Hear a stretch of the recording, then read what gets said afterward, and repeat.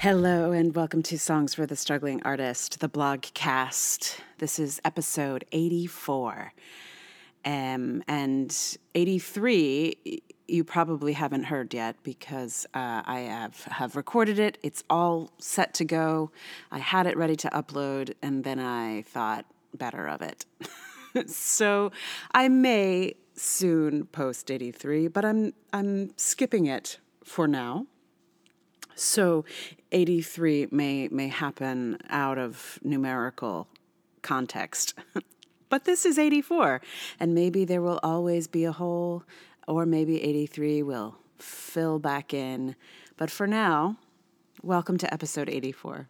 I'm sure you're not keeping track. I'm sure it's all fine. But just to let you know, there is a blogcast in the hopper that may or may not emerge.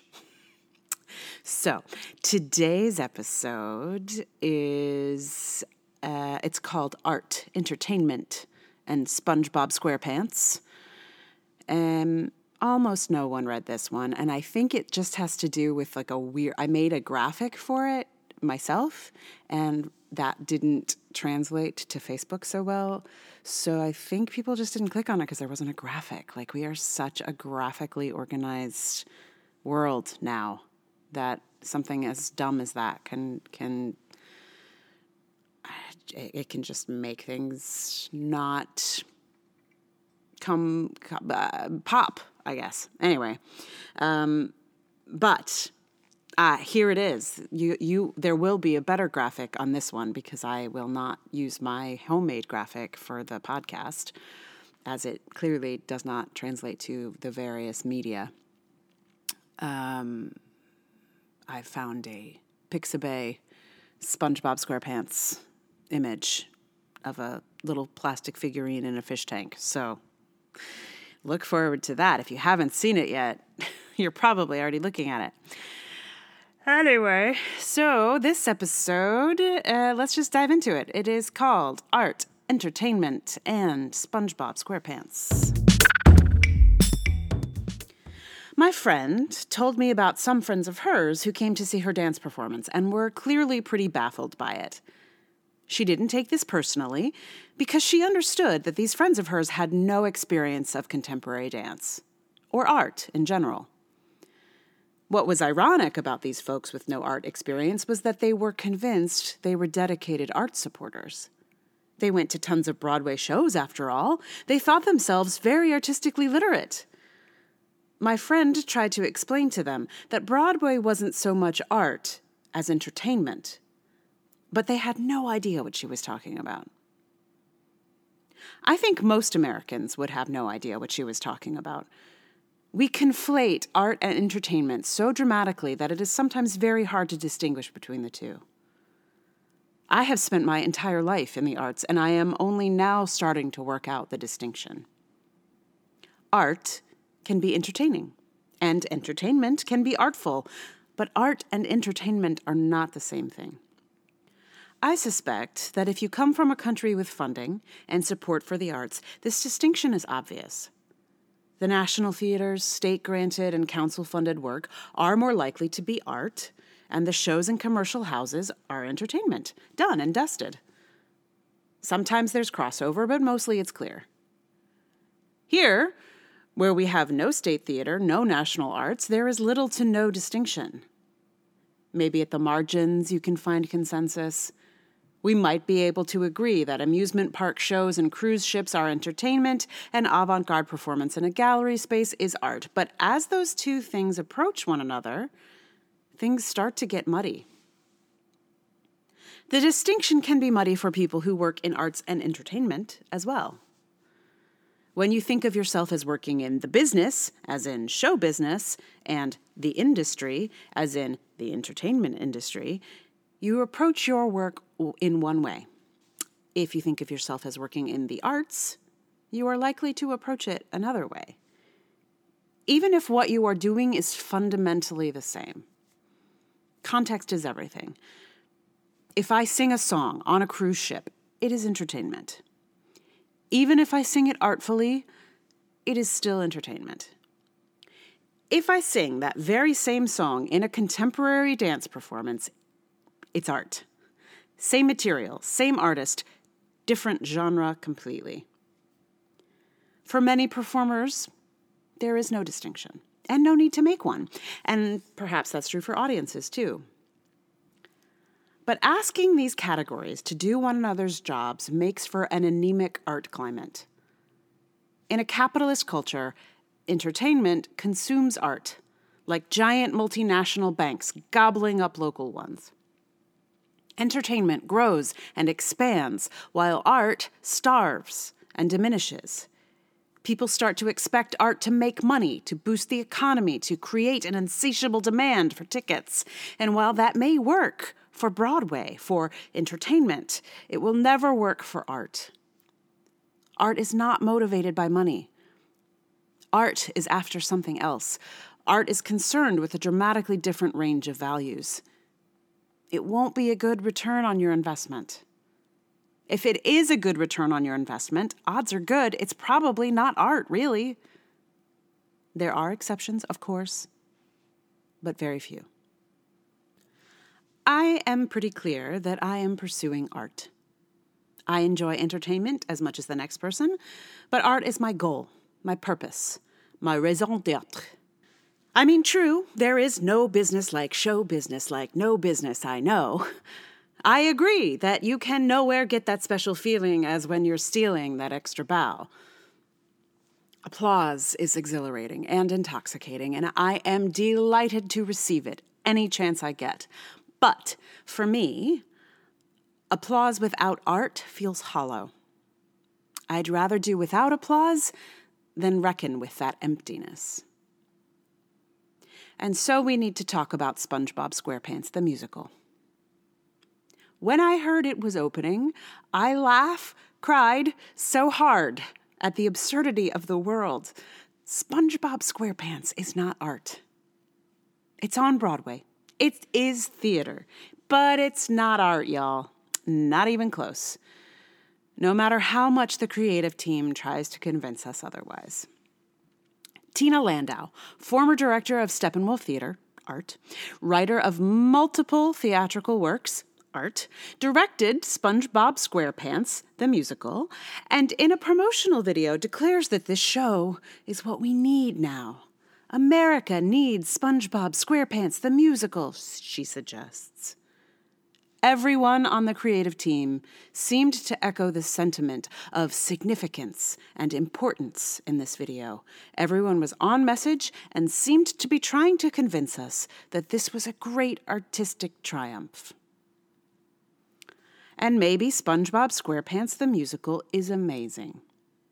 The cartoon is entertaining, I concede. Critics seem to love the musical. It's not that bad, read one review that I read. But even if it is artfully done, it is not art. It is not important. It is not what America needs now. It may be what Tina Landau, formerly a director of art, needs right now. Like, she needs a summer house, so she's directing a mega show based on a lucrative licensed cartoon figure affiliated with a multinational corporation. And that is fine. I do not begrudge Tina Landau being able to buy a house. Not many theater directors can do that, especially female ones. But I do begrudge her trying to convince us that SpongeBob is important. That SpongeBob is art. It's not. It's just not. I'm not saying it's not entertaining or not well done. I'm saying it's not art. And I resent every single piece of media that equates it with things that are actually art. I saw multiple Best of New York Theater 2017 lists, and most of them featured SpongeBob, and I didn't see any with indecent on them, which was the single most relevant piece of theatrical art I've seen in decades. SpongeBob is selling well, and indecent closed. Twice. Entertainment sells like hotcakes, and art is food for the soul and awfully hard to sell in mass quantities. As an antidote to the entertainment-heavy world I live in, I've been reading the writings of Tadeusz Kantor, painter and theater maker from Poland. He sits firmly in the art camp. He rails against the stultification that can come from theater buildings. He bemoans the theater's move toward professionalism, toward codification and art strangulation. He would not be confused about the landscape we have here in America. He would not let the existence of SpongeBob SquarePants, the musical, make him feel despair about his own work. His work has nothing to do with SpongeBob. And mine doesn't either. For me, the distinction between art and entertainment comes down to a simple question. That question is related to Cantor's history. During World War II, it was illegal to make theater in Poland. He did it anyway, in a basement, risking death for his art. The question I ask myself if I'm wondering if something is art or not is, would someone perform this in a basement in the middle of a war? Would someone put this on in their attic at great personal risk? I have a long list of shows I cannot imagine in a secret war-torn basement, and SpongeBob is right at the top of that list. So, why is this important? Am I just splitting linguistic and categorical hairs here? The American theatrical landscape has always been thus. Let's look at 1922. Alongside the premieres of Six Characters in Search of an Author, The Hairy Ape, and The God of Vengeance were also plays called Hunky Dory and Hitchy Coo of 1922. There's nothing new in the crass work presented alongside the sublime. It is perhaps our national impulse to set entertainment side by side with art. We once had national organizations to help foster and develop art. The Federal Theater Project in the 30s and the development of regional theaters in the 60s. But now, due to the eliding of categories and things like enhancement deals, a regional theater is much more likely to produce an entertainment than some art. There are very few places that foster the growth of art independent from the rules of the entertainment business. With no distinction made between art and entertainment, the boards of theater companies continue to make choices that privilege entertainment and the theater's bottom line, and there's absolutely nothing in place to stop them doing that. On a smaller, more personal scale, artists who make art are often made to feel that what they do has no value because it does not make a lot of money. Look at the concept of making it. Making it is a show business concept, not really an artistic one. But that doesn't stop every artist I know from feeling bad about how much or little they have made it. Without a distinction between the business and the art, artists will relentlessly beat themselves up for failing to meet criteria that has nothing to do with their actual raison d'être. Artists can start to feel bad that they can't make a piece of work that America needs right now because they can't bring themselves to make something like SpongeBob. This could be mortally wounding to American art if we don't start to make some distinctions and some adjustments to the field. SpongeBob and Teodos Cantor's The Dead Class are technically the same medium. Naked Boys Singing and The Bald Soprano are both theater. Is it any wonder people don't want to support the arts? They think because they spent $150 a head to see School of Rock or Kinky Boots that they've done their bit, but they haven't. They've paid $150 a ticket to be entertained, and the arts continue to languish, unrecognized and underfunded. There is a sort of Venn diagram of art and entertainment.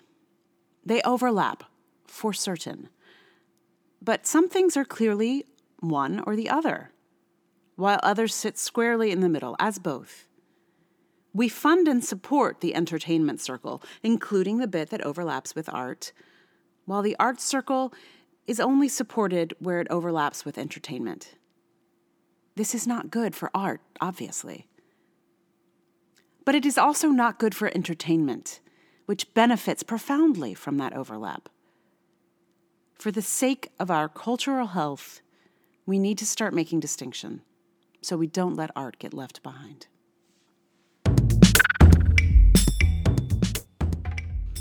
So I made a Venn diagram myself, and I posted it at the bottom of this blog. But that's the image that did not translate to all the various social media. So you have to look at the blog probably to see the Venn diagram. Should you like? Yeah. So the song for the day is an old 97 song. I think it's because I have an electric guitar now that I feel like I just want to play old 97 songs mostly. I think. I don't know, or I may just be in the mood. But yeah, this is an old 97s song. I do love the old 97s. And it's super fun playing a new instrument.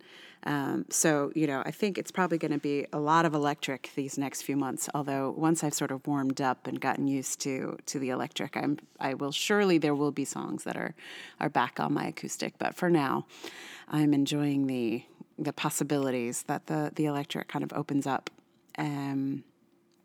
Yeah, it's a new frontier. So what do I want to tell you about this? I'm not sure it's a perfect fit for the subject matter. It's called a book of poems, this song. And the reason I felt like it might be a nice kind of ending here is that I think poems are one of those things that it's just so clear. Like poetry is not, it's art. Poetry is just art. There's good art and bad art, but it's just art. Like there's not like there's like entertainment poems and then there's art poems. Like it's either good or it's bad, or you don't like it or you whatever. But it doesn't have that same kind of, there's not like a show business version of poetry as far as I know. Although poets, please tell me if I'm missing something. So there is a way where there is a kind of an essential quality to poetry. And so this song is a little bit about like that hope that art or poetry can do a job, like, win you a love or save the world. And sometimes it's just not enough, unfortunately. So yeah, enjoy the book of poems. Also, if you are wanting to hear the songs that show up here at the end of the blog, 3 of the albums are now on Spotify. So if you look me up on Spotify, it's Emily Rainbow Davis. I'm Emily Rainbow Davis on Spotify, and sort of in general, that's because it's my name, 1. But 2, there is an Emily Davis who I believe is from Australia, who has been, playing for years and years and is already on Spotify. So I was thinking I was going to go with just my middle initial, and then I just was like, oh, it looks terrible. And it sounds dumb. Emily R. Davis just is like, bleh.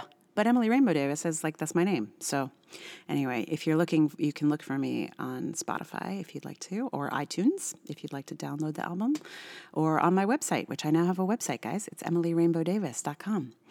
And I've done, it's like fancy, sort of, but it's got a lot of different stuff on it. So if you feel like clicking around in there, enjoy.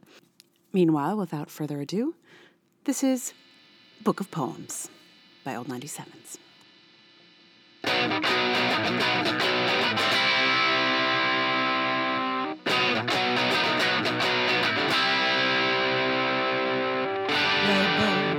lightning, I kissed her, yeah, it didn't mean a thing. Seems like years ago it was yesterday.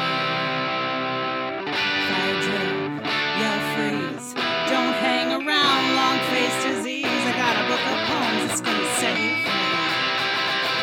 And it's a bad luck, and it's a hard luck story, and I'm sorry I ain't sticking around. I got a real bad feeling that a book of poems ain't enough. And it's a sick world in 16 days. I got nightmares every night. I got a real bad feeling that a book of poems ain't enough.